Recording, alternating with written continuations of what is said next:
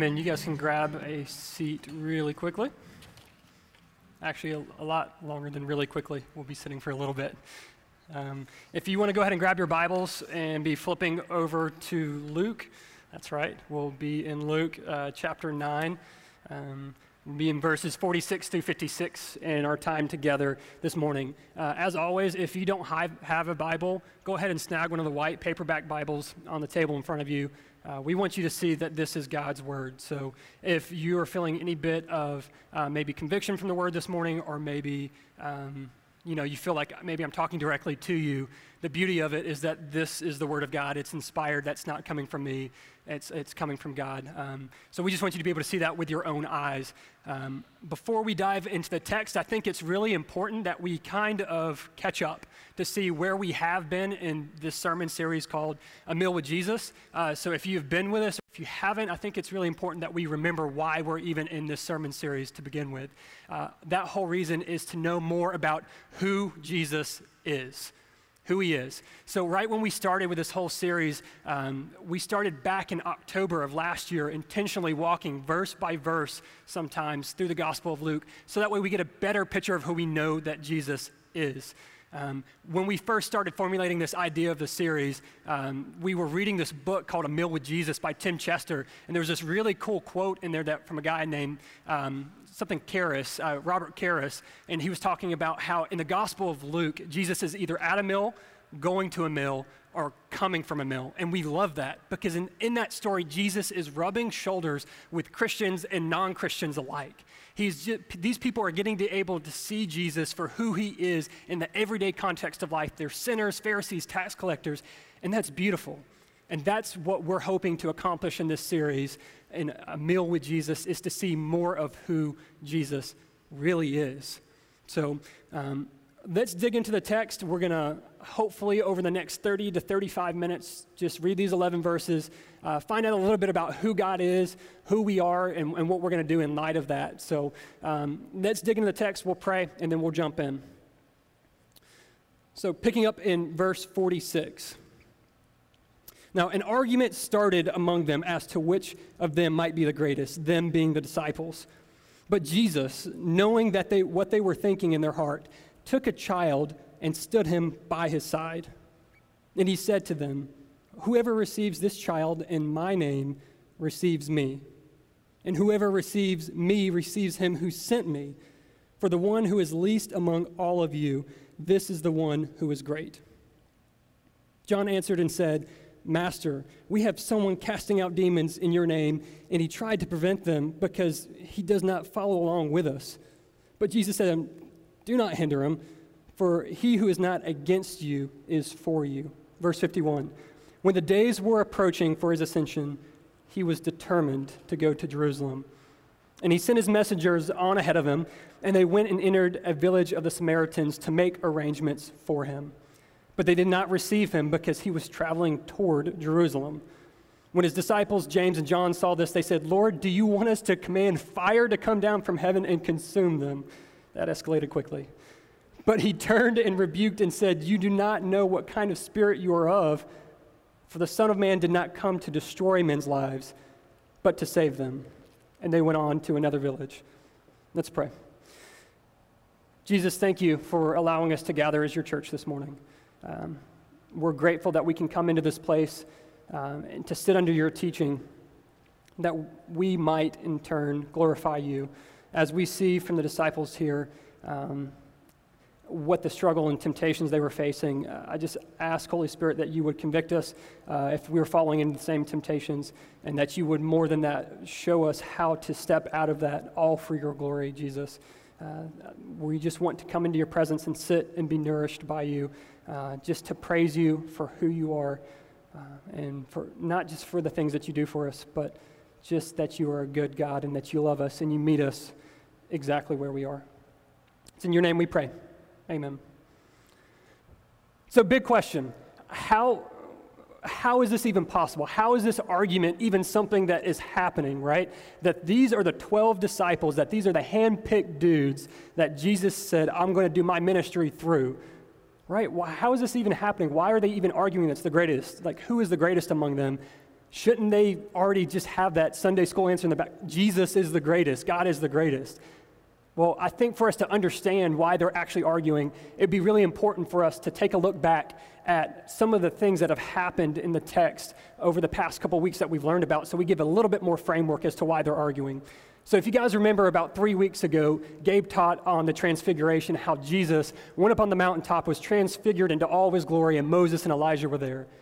But think about that for the 12 disciples, right? He only took Peter, James, and John. So it's like Jesus standing there in front of the 12 disciples, and he's like, all right, give me Peter, give me James, and John. The rest of you hit the showers. It's like the other 9 had to feel like the JV squad at that point, right?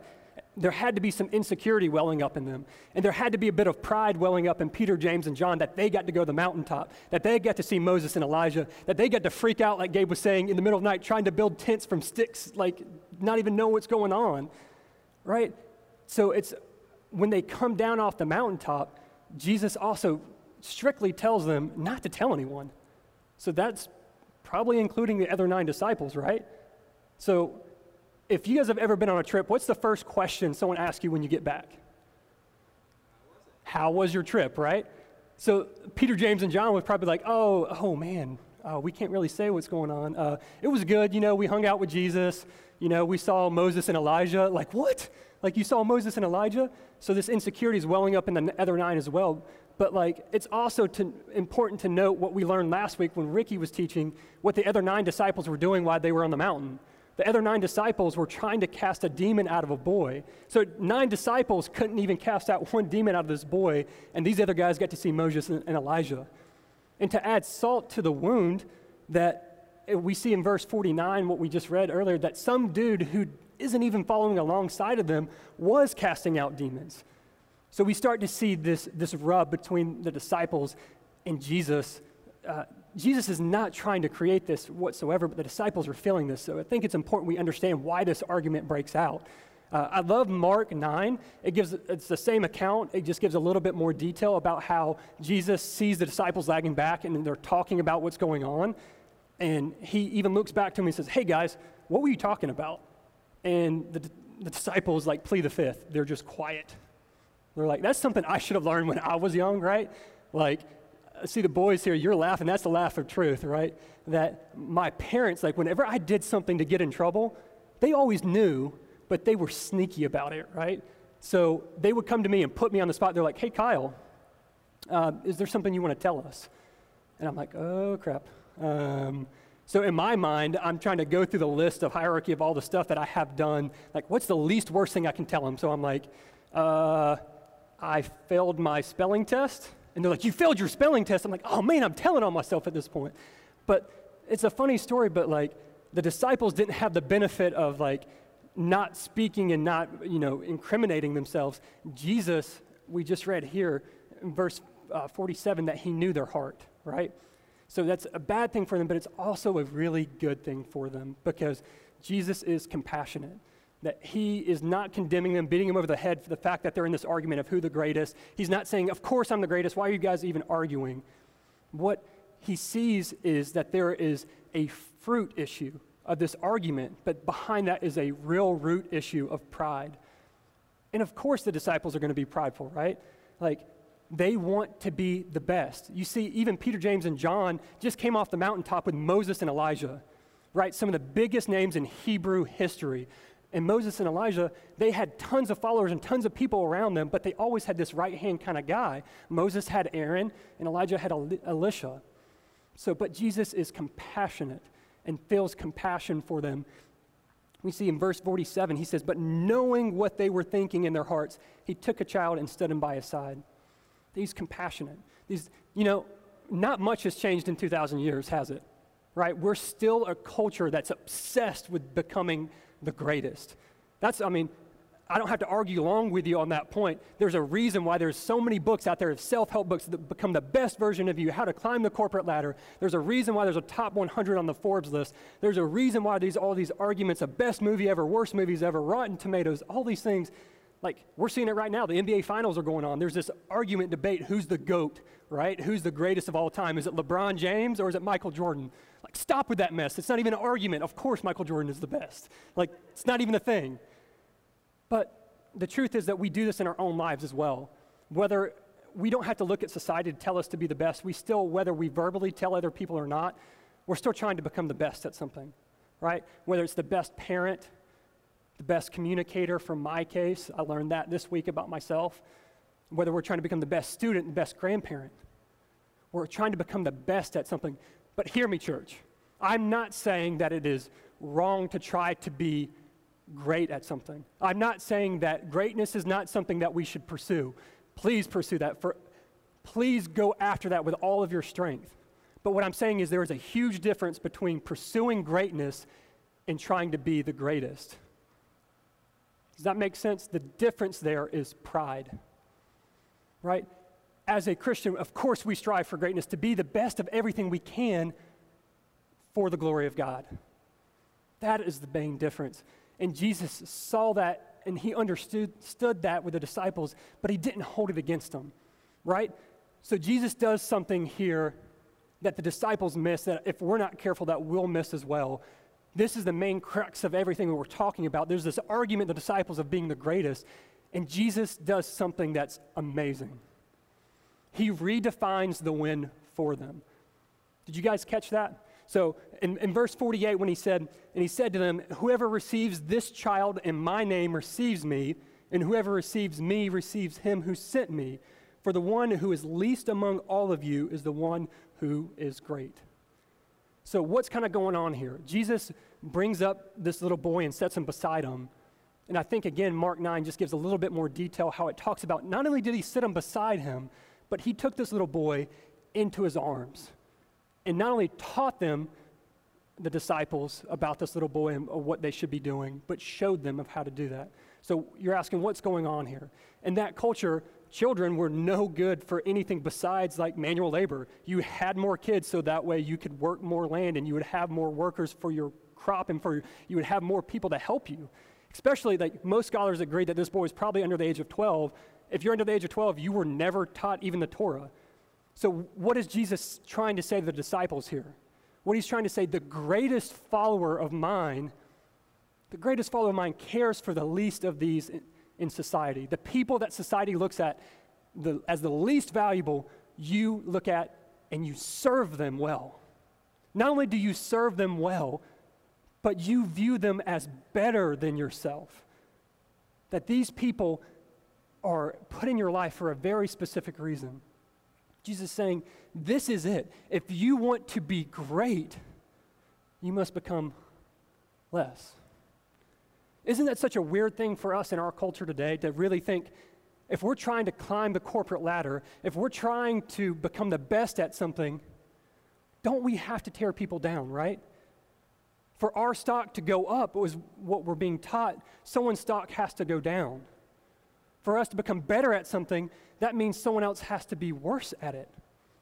Right? Think about what it takes to really be the best at something, whatever it is you want to be doing. The best student, even the best Christ follower, the best mom, none of that stuff is wrong. But whenever you start looking down your nose and feeling better about yourself, that is when it becomes sin. But how difficult is it to become the best at something, right? I'm thinking golf. I love to play golf. So sometimes, like, I think I play way too much and I'm still not even that good. But to be the best, to be like how Tiger Woods was in his prime, how much dedication, effort, time, thought, money, everything goes to it. It's a pursuit of perfectionism. And Christian, hear me. Let me say this to you. We were never meant to pursue perfection, because there is someone that is perfect for us in our place. In this pursuit of greatness of whatever it is, nothing robs you of joy more than the pursuit of perfectionism. Nothing will. I can tell you that from my own heart. Nothing will rob you more. Because there is a Savior who lived that perfect life for us that we will see here, just getting a little bit ahead, but he was perfect in that order so that way we don't have to be. Right, so if you want to go ahead and flip over to Philippians 2 really quick. Keep your thumb right there on Luke. We'll flip right back over. But I want you guys to see this with your own eyes.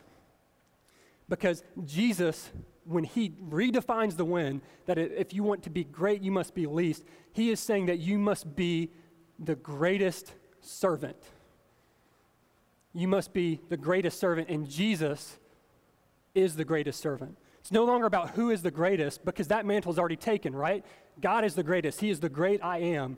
So the new win, the new focus for us, the new focus for the disciples is being the greatest servant. And Jesus demonstrates that for us here. So we're going to be picking up verse 3. He says, "Do nothing from selfish ambition or vain conceit. Do not merely look out for your own interest, but also for the interest of others.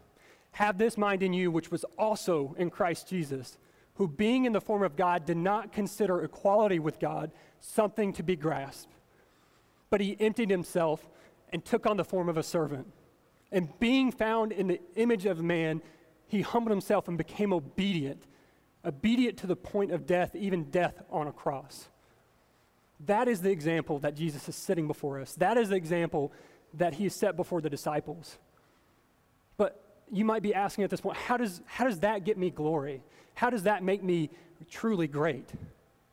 Right? The next verse right here, verse 9, is the answer. It says, "For this reason also God highly exalted him." So when you humble yourself, it is not up for you to try to make yourself look better.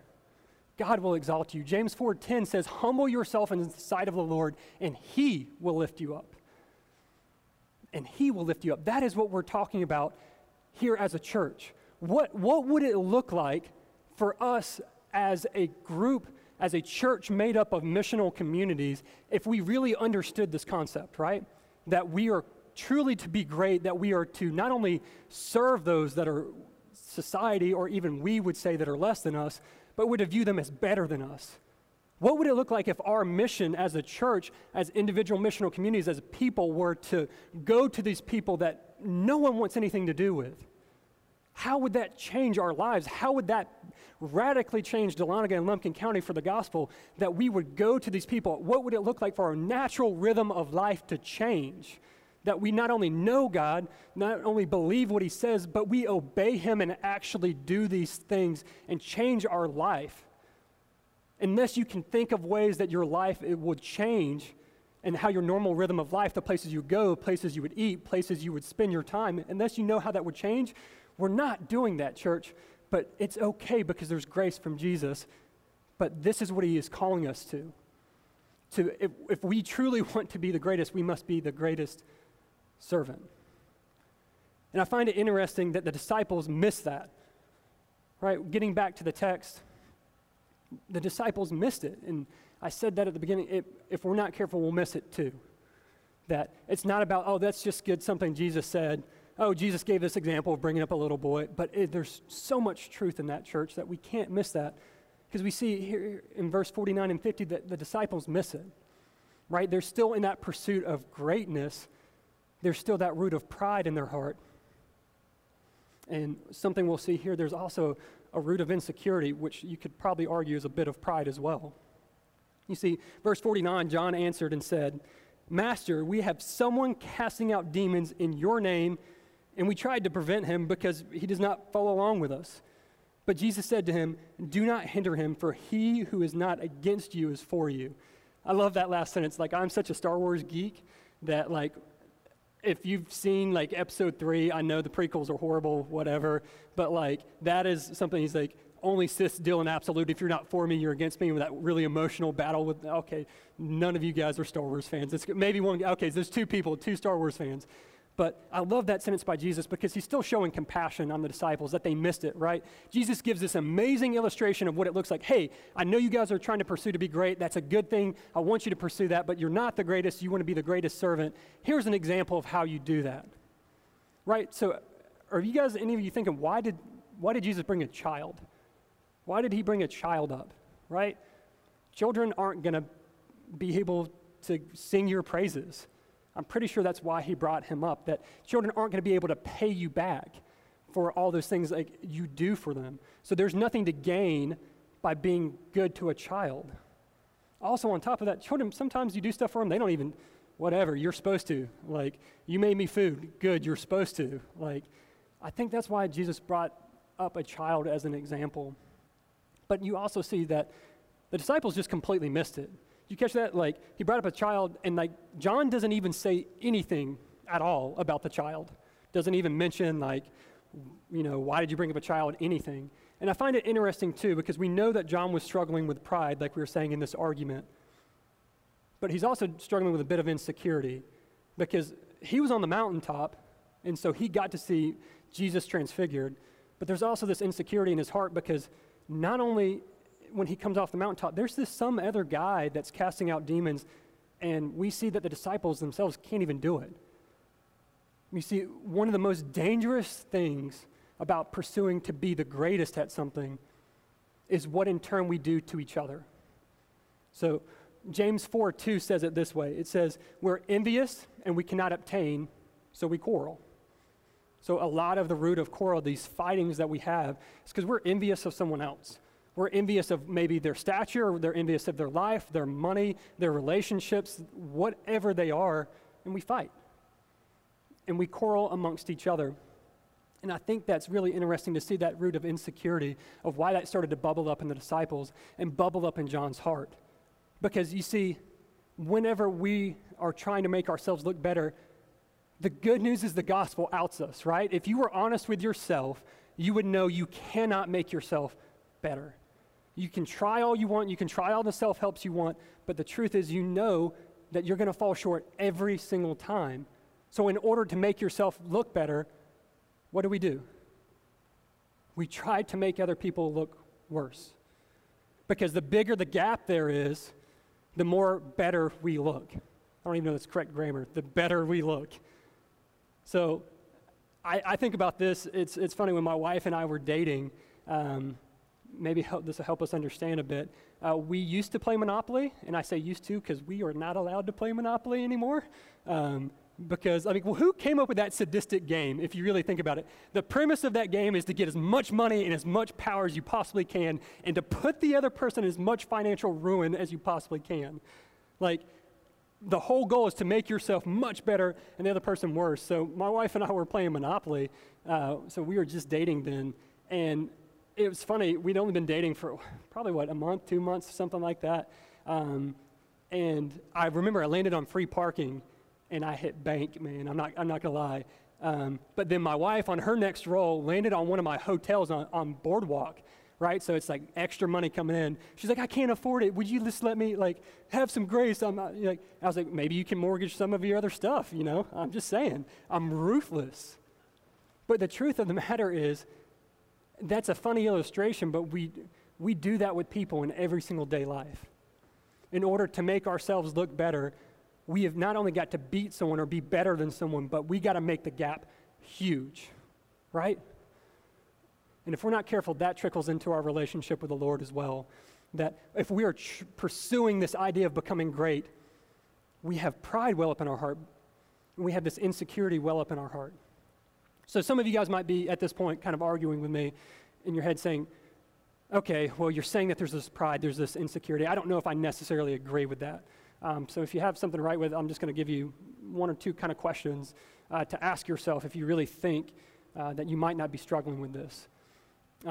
Pride and insecurity. So pride is, in your conversations with people, is it more about you, or is the conversation more about the other person?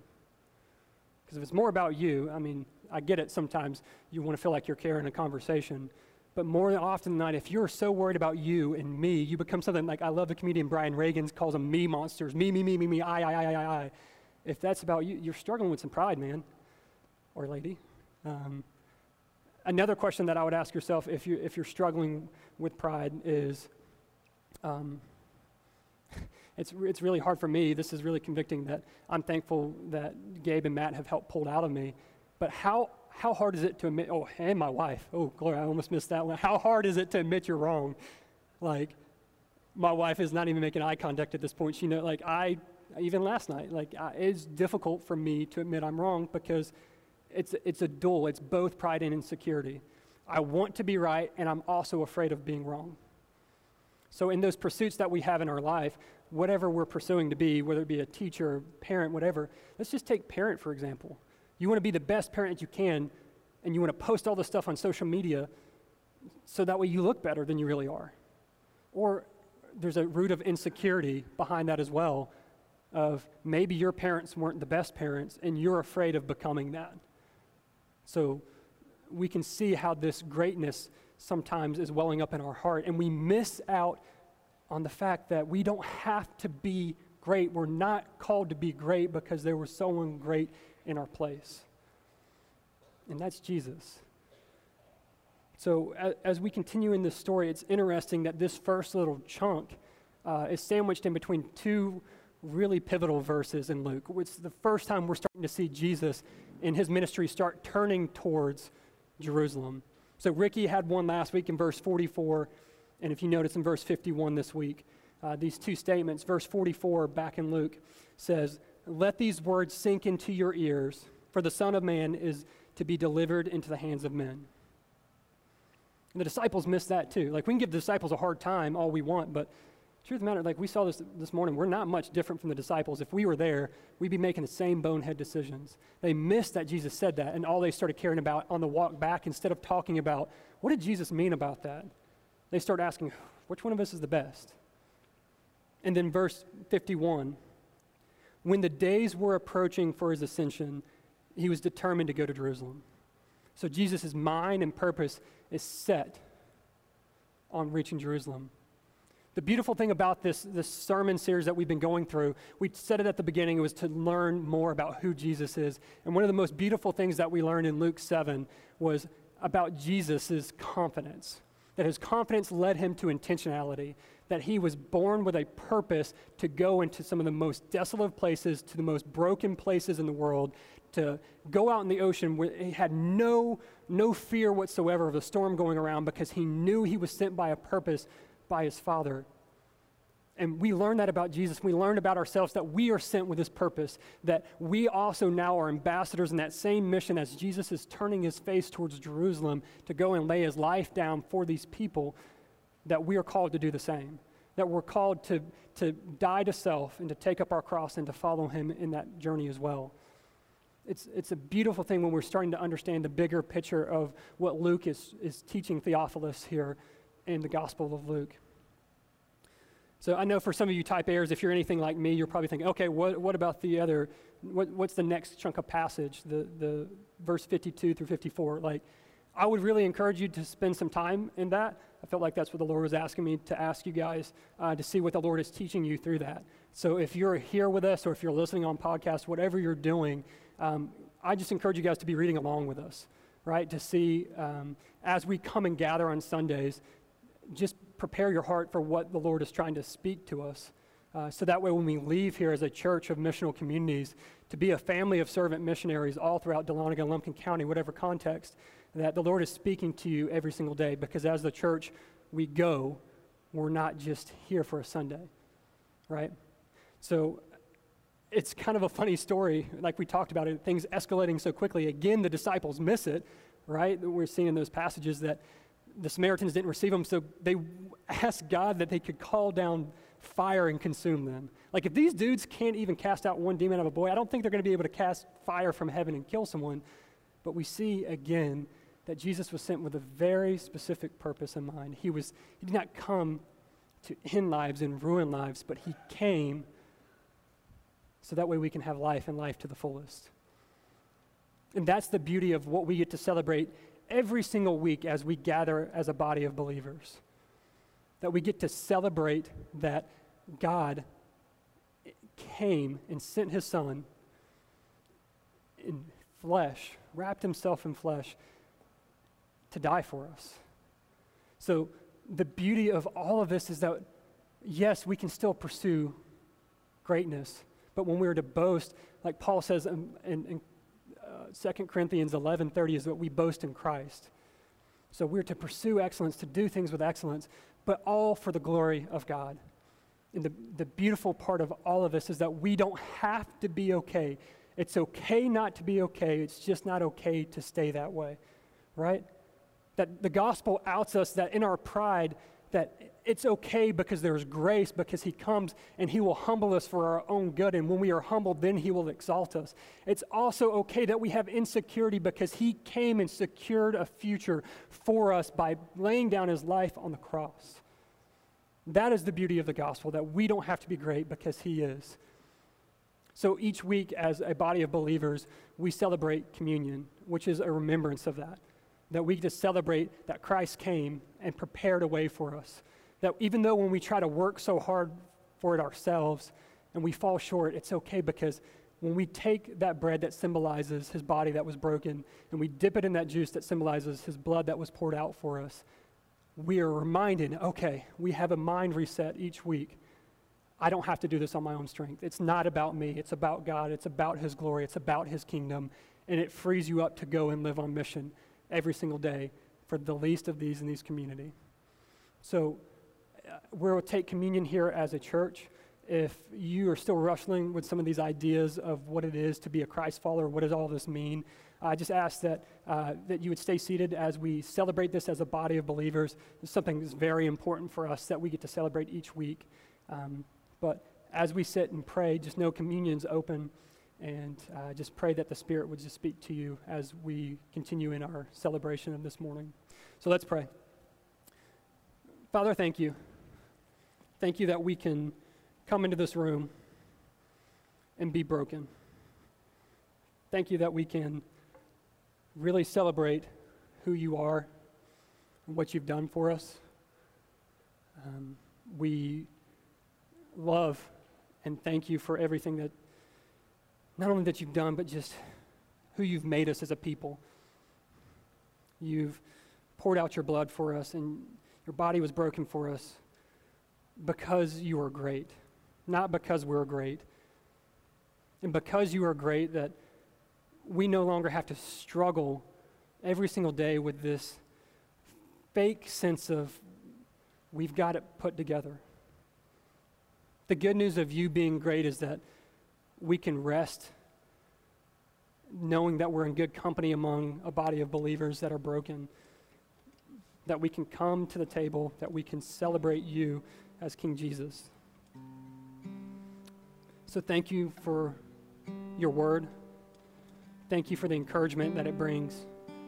But thank you for your Spirit. Thank you that you're here, that you choose to inhabit the praises of your people, that you come and you will minister. This is the purpose for which you sent. So Jesus, we're grateful. We're grateful that you love us. We're grateful that you care for us. And we're grateful that you are the greatest servant leader, and you set the example for us. It's in your name we pray. Amen. So communion